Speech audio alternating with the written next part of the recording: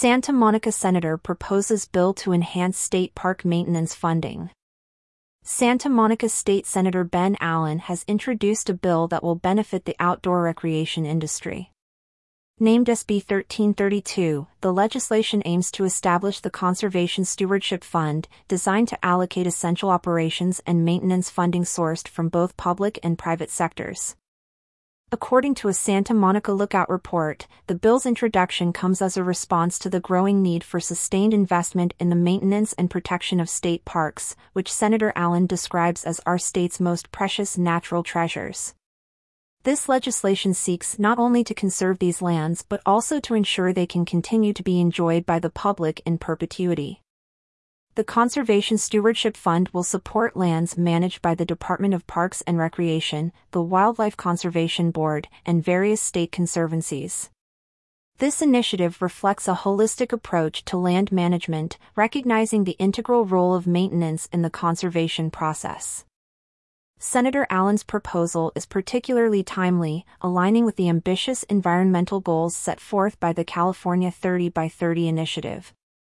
This initiative, endorsed by Governor Gavin Newsom in 2020, commits to conserving 30% of the state's lands and coastal waters by 2030.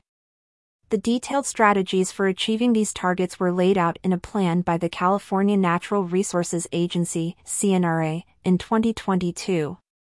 However, a significant challenge to these conservation efforts is the limitation on the use of general obligation bond funding, which is currently restricted to land acquisition and protection. This restriction leaves a funding gap for crucial stewardship and management activities, a gap that SB 1332 aims to fill. The Department of State Parks and Recreation is currently facing a deferred maintenance backlog of over $1 billion, highlighting the urgent need for the proposed fund.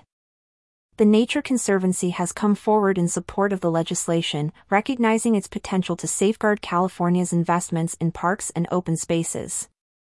According to Liz Forsberg Party, the Conservancy's Director of External Affairs and Policy, the fund will also contribute to increasing the resilience of these areas to climate change, thereby supporting the state's broader climate, biodiversity, and outdoor access goals.